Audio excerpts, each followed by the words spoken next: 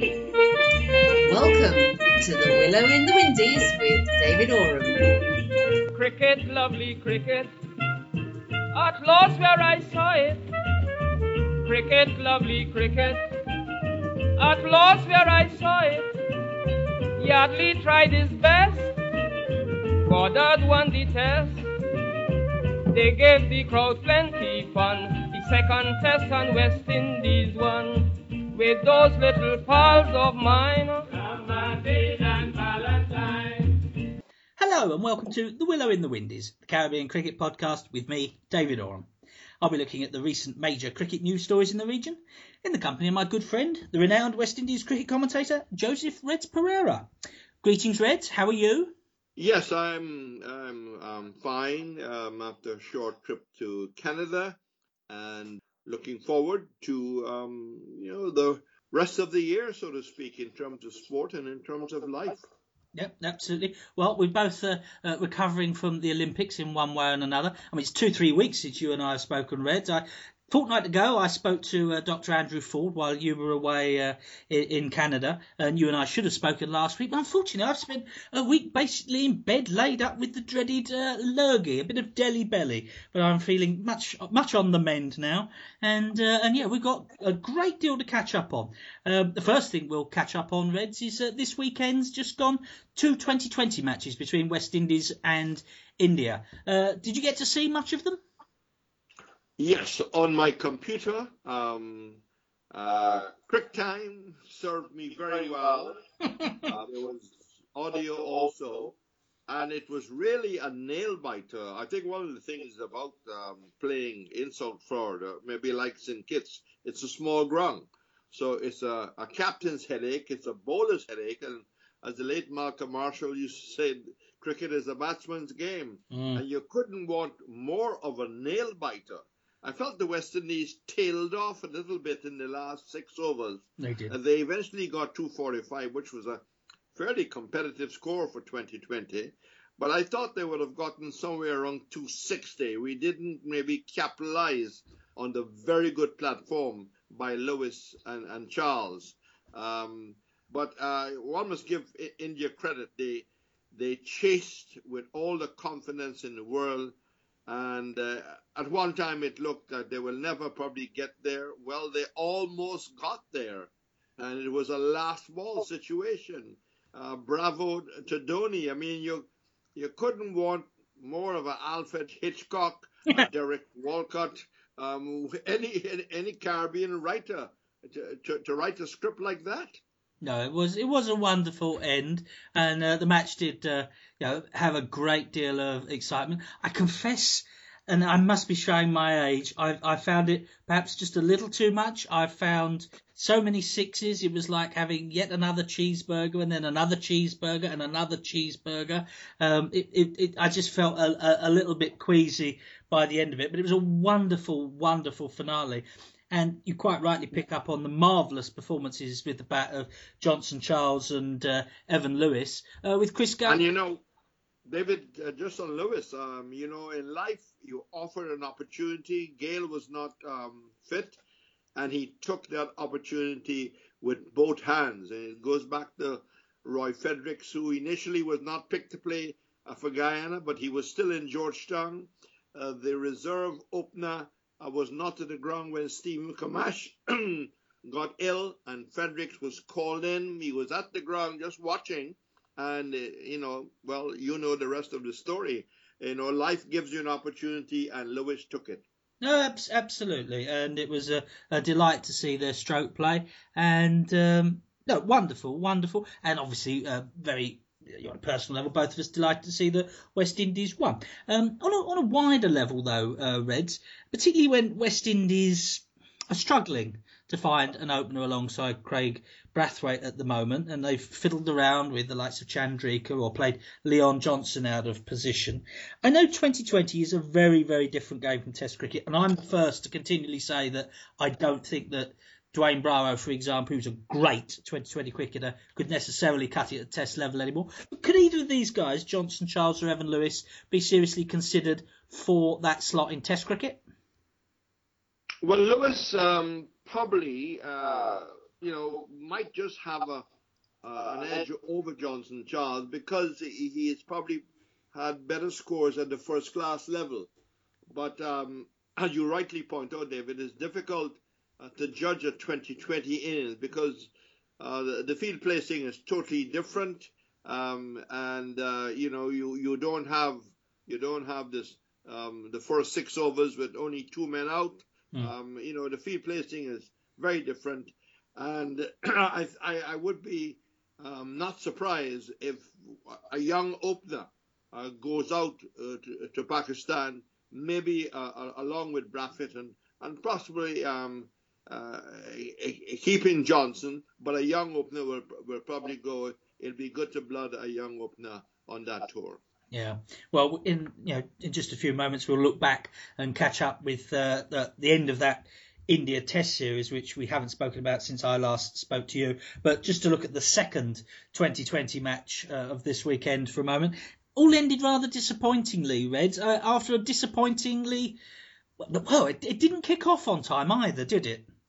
Well, it was delayed because the transmission to India, television transition, had technical problems, and the game just had to wait to start when they'd overcome the technical difficulties. If that was an ICC control match, I don't think that would have happened. I think the ICC would have said, look, we must start in time. When you get the transmission going, well, by all means go.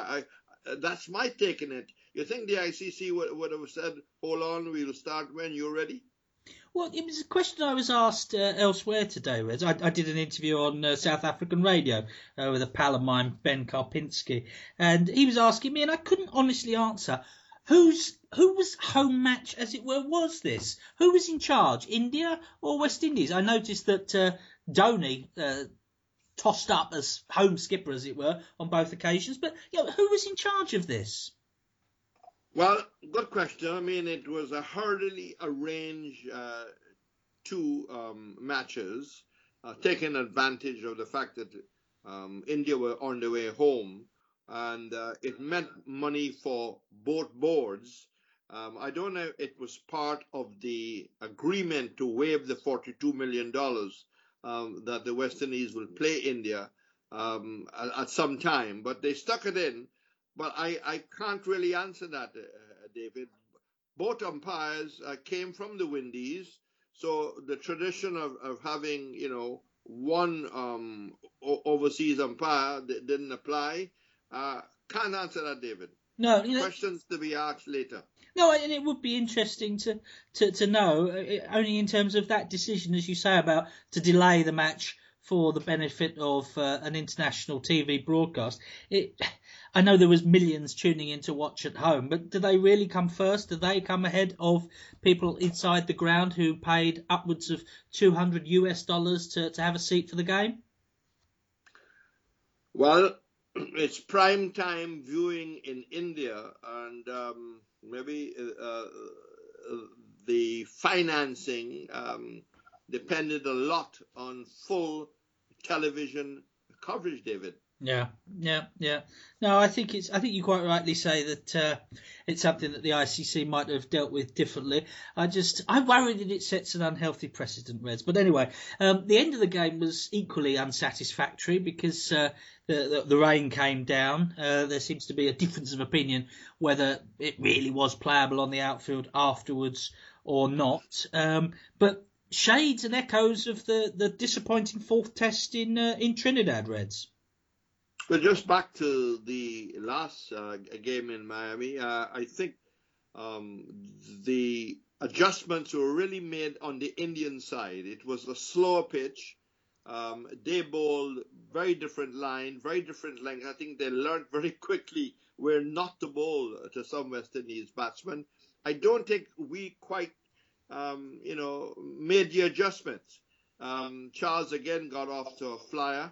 But other than Charles, I mean, the batting left much to be desired. I mean, we played a lot of soft shots. Men found ways of getting out. I thought that maybe Pollard could have been pushed up when we lost the quick wickets to bring somebody of his experience. But I think we must admit, long time ago, there was a calypso. Rain came down to save Australia. Match ended in England's favour. Well, that match ended in India's favour. There's no doubt about it. 15 without loss, and they got that after 2 overs. I suspect that if a 1-0 series victory could be narrower than West Indies in this 2-match series, I don't know if it's possible. But across the 2 games, they ran out the series winner, and good luck to them.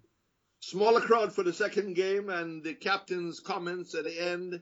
Dhoni thought he'd played in worse in the past. Brafitt thought it was dangerous for his players. Going back to that 4th test, Reds, and you and I haven't had the opportunity to look back at that test series since we last spoke. It was an unfortunate thing. There was 20-odd overs on the first day. I noticed in that Port of Spain test that even when they were out there for that brief period on the day 1 before lunch, that the umpires, Nigel Long, and I think it was Rod Tucker, were very, very giving very worried looks at the divots that particularly in the bowler's run-up. Even when the batsmen were essaying a few shots into the outfield, a couple that were hit over the top, and lumps were coming out of the outfield like a sodden golf course. I thought, first chance that they get to go off, these umpires are not going to want to come back, and it proved to be the case. Yes, 22 overs, only bowled in an entire test match, and I'm having a quiet giggle at this whole question of having an inquiry and a report to the West Indies board. The simple truth, David, is that the drainage was non-functioning. All the water stayed right at the top. Yeah. And, I remember many years ago, myself and the late Tony Cozier was part of, I think, a 610 radio team when there was rain between West Indies and Australia in Port of Spain. The rain was heavy. The water creeped up close to the square. We stayed on to have a drink or two at the Queen's Park ground. And to our amazement, the water just came totally off. And next day, we played at 10 o'clock. The simple truth is the drainage is not functioning. And whether this was an oversight, they must have expected rain because this was, in fact, the rainy season. And the ICC seemed to be taking this matter fairly seriously, along with the Durban situation, which wasn't very far away from the West Indies and Port of Spain. And the ICC, I think, will be looking into the matter, and there could be sanctions. It occurs to me, Reds, that first and foremost, that this is just the folly of playing international cricket in August anywhere other than England. I mean, we've had 200 years of first-class cricket, getting on for 140 years of Test cricket.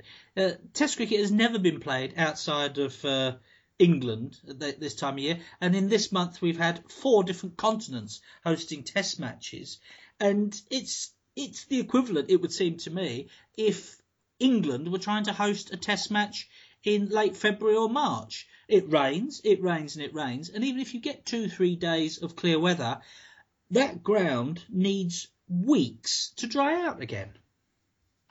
Well, it's really a matter for the ICC. Many years ago, our last Test match was played maybe towards the end of April, and then everyone will go off who had English county contracts to play. They have the West Indies, like other countries, playing at a time when traditionally we never played Test cricket, and the ICC future programs, is being questioned. Yeah. What I don't want to see is that they cut corners by arranging a 2 Test series. A 2 Test series has got no interest at all because it's a non-starter. Yeah. So the ICC has got to be cognizant of weather patterns, and I think at the same time we have to ensure that our drainage is working. And for example, in the test match here in St. Lucia, we had a day washed out. Yep. But still, the next day we started on time, and that game was able to finish. Yeah. Yeah, no, that's quite right. Grounds from ground to ground, there's different facilities and different abilities. I read somewhere that Port of Spain, the Queen's Park over there, they don't even use the ground in August for football or any other sports. They usually just completely leave it. So a silliness on behalf of Trinidad and Tobago's board and the West Indies Cricket Board to schedule a game in August at this time of year. And David, to my surprise, I don't know whose responsibility, but there was no Super Supper. Yeah. There was no Super Supper in South Florida also. And if you're going to play the game at the highest level, I think, someone needs to be responsible. I suppose people will say, well, Queen's Park is a private club. The ground is being hired. It's their responsibility. Well, I think that matter will certainly come up very soon. Yeah, well, arguably, but I suspect that their finances are not as rosy as those you would find at grounds in England or Australia or elsewhere, and that the reality is a lot of these places can't afford these things. And if ICC are going to expect the very highest international standards, at a lot of places they're going to have to subsidise it, Reds. Yes, that's true. There are a few grounds that have Super Suppers. The newly renamed Darren Sammy Cricket Ground has got one. It really, is a great aid to Ken Crafton and his team. Yeah. Well, let's hope they at least learn from this experience. Let's hope there's not any real comeback on this. It may well be in the case of the West Indies. The fact that similar events took place, as you say, in South Africa at the same time may mean that people realise this is not just an isolated incident, but is the folly of playing Test cricket in places out of season. Yes, so we await, I suppose, the ICC ruling, because I think we're just going through the motions. Read the inquiry. I think everybody knows exactly what was the reason at Port of Spain. Yeah, no, absolutely. Moving on, Reds. Perhaps the most interesting news of the last week, and certainly since I spoke to you, was the announcement that came out from the West Indies Cricket Board of a symposium. It's well documented and long ongoing, the disharmony, if I can use such a word, between West Indies international players and the West Indies Cricket Board and the Players Union, WIPA. All of this dating back to it really culminated in the strike in India 2 years ago, and that 42 million claim, as you made reference to. And there's been a lot of words exchanged. And anyway, last week there was an initiative, and lots of people, so we are told, got together and thrashed things out. What more can you tell us about that, Reds? Well, I would have liked to be a fly on the wall to just judge the atmosphere, to judge the dialogue and the tone of the dialogue. One got the impression that most of the discussions was on the question of money, payments, contracts, etc. I think the board must be given credit for, in fact, staging the event, taking advantage of the fact that all the 2020 players would have been in South Florida, and they brought up, I think, the test squad. So they must be given some credit for that. The players seem to have attended, in full. The one, I think, concession one got from reading between the lines and hearing what came out is that there will be, in fact, a document, a presentation to the West Indies Board on eligibility. Right now, if you don't play in the Nagico, you can't play ODIs. If you don't play in the first class 4-day franchise series, you can't be considered for the test match. There is to be, in fact, a compromise proposal on how players can be eligible. Now, will there be further concessions from the players' side? We just have to wait to see. Right now, I mean, most of our players are not playing in these competitions because they're making good money in the international 2020 series in Australia and in South Africa. that was in fact the one thing of note that I picked up. But we haven't got a response from any one of the players who said it was a great meeting. We covered a lot of ground. We await maybe that kind of statement, but we just have to respond to what we heard coming out. No, you're quite right. We haven't had any sort of official communique come out after it, either from the players' representatives, the union, the WICB themselves. I mean, you rightly said it was well done to the WICB for this initiative, but let's give credit where credit is due as well. Well done to those players, many disaffected players who feel as though they've been ignored and not listened to, for engaging in those talks with them. I think that shows a great deal of credit to them. There was some very positive images that came out of the likes of Chris Gale, Dwayne Bravo, Kieran Pollard, in conversation with those in authority like Dave Cameron, Wavell Hines, Courtney Brown and others. Apparently Darren Sammy himself, even though he's lost the 2020 captaincy, was there and participated in these conversations. I do hope that common sense has prevailed and they've come and found some common ground, as you say, over the areas of pay and also representation. My guess would be that the WICB have had to explain again why their players' remuneration at the international level was cut, but let's hope they have reached some agreement whereby those players can make themselves available for international cricket by a lesser qualification period to play Test cricket. For example, if they can manage to turn out in a game or two of the 4-day regional competition, that would make them eligible for selection for the full Test team. Yes, quickly, they might agree you must play 50% of the matches. Whether that could work, I do not know. But just talking about a statement, I expect that maybe Wavell Hines should be coming out with a statement on behalf of the consultations in Miami. Yeah, no, one would hope so. We look forward to it, and we really do keep our fingers crossed there's something positive emerges from it. It also struck me, ironically, Reds, that at this moment it seems as though there's been some grown-up, adult, sensible discussions between those bodies. A great deal more diplomacy shown by both the board and those players than, frankly, we've seen from some of the region's politicians in recent months. No, you bowling bouncers off a sick bed. Just my sense of playful irony there, Reds. As I said, we keep our fingers crossed that something has been reached out of this. You talked about 50% appearances in some of those games.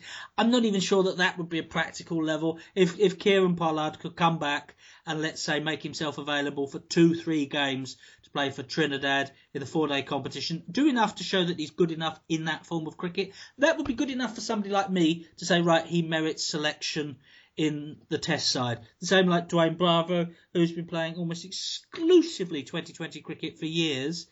For him to even be considered at the highest level, I'd need to see him bat for 2.5 hours and make a dogged 50. I'd need to see him bowl more than 5 or 6 overs in a day's play. If he can do that, then yeah, he's up for selection. The 50% is the only figure I threw out. By all means, if you can get what you're suggesting, that will be a step in the right direction to see them suit up, in their national colours. Well, let's hope so, Reds. It's been a very frustrating period for West Indians and West Indies cricket watchers, and both of us are hopeful that we can move on from this and see happier times. Yes, we can look forward to maybe the matches against India. One will be played under lights with the pink ball, and we look forward to the selection of that team. There was a little bit of rumour coming out of Port of Spain that the West Indies board, who are probably have finished their meeting in Miami, may look at the question of captaincy and may look at the question of the coach. But I couldn't pick up any further on that, so maybe it's just a rumour out of Port of Spain Someone told me that, but I don't have any strong further information on that. Well, we'll monitor that and we'll wait and see. But yeah, perhaps we are in a time of change. And as you say, they've got a potential. Well, they've got an agreed day-night test match to look forward to. They've got the dates agreed now for in September, October, for the tour against Pakistan in the United Arab Emirates. And let's hope that the West Indies can go there and overthrow the team that's now regarded as the world number one, Reds. Not that news was well accepted in India. Well, unfortunate that they should be demoted by a rained-off match, but hey, that's life. Just to wrap up, Reds, talking of Pakistanis, since you and I last spoke, there was the death of arguably Pakistan's greatest ever batsman and a man who made a very huge impact on cricket in the West Indian cricket supporters. I'm talking, of course, about the late, great Hanif Mohammed. Yes, Pakistan had come into world cricket, quite late because they had broken away from India in 47. And when they came to the West Indies in 57, they only had, 4 series under their belts. And what a start to the first game, which the West Indies, in fact, had to end up with a draw. And it was all thanks to one Hanif Mohammed, one of 3 brothers. Hanif, Wazir, Mustaq. And after getting 17 in the first innings out of a low Pakistan score of 106, in reply to West Indies 579, they were able to get 657 for 8. I said that with some emphasis. One Hanif Mohammed batted for 16 hours and 10 minutes, getting 337 before, to the delight of all, especially those who were listening, and of course the West Indies team themselves. Hanif Mohammed was called Alexander Ball, Dennis Gazelson for 337. And at one time, Hutton's 365 was in question, later broken by, of course, then Gary Sobers, now Sir Garfield Sobers. But after that, it ends. He seemed to have tailed off. You look at the scores after that. Port of Spain, he got 1381. In Jamaica, he got 3 and 13. In Guyana, then they shift him down to number 4. He got 79 and 14. 54 in Port of Spain in the last test, again batting at number 4. But, he didn't have a big frame. He was a small man. He didn't have the body, let's say, of a Gavaskar, compact. He didn't have the body of a Roy Fredericks, just to paint a picture for those who might never have seen him even on YouTube. But great concentration.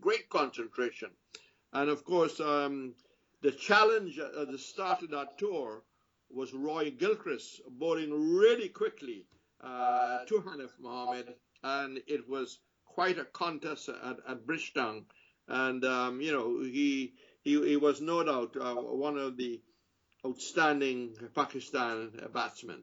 Yeah, no, it was a legendary innings, the longest in all first-class cricket, just half an hour short of 1,000 minutes at the crease in that rearguard action. One of my favourite cricket stories, correct me if I get this wrong, Reds, but Hanif began his second innings on something like the second or third day of the match, and if one can imagine the Bridgetown crowd absolutely jam-packed and people hanging from the trees, every vantage point to watch the game, and he'd been batting for 2-3 days when one of the supporters there fell out of one of those trees, cracked his head, was taken to the nearby hospital where he was in a coma for 5-10 days, and when he came round, his first words were, "Is Hanif out yet?" That sounds like a good story, David. Good story. But, just back to that Pakistan side, it was captained by A.H. Carter, who was, I think, a blue at Oxford. if I'm correct. I think that's right.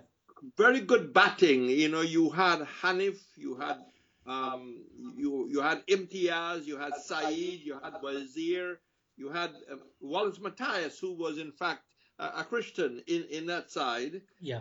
The bowling was really built around Fazal Mahmood, a brilliant medium pace bowler, Alec Betzer type, a Pakistan police officer, who I think was recognized throughout the world as a quality opening bowler, who didn't push men back with pace, but he really moved the ball beautifully.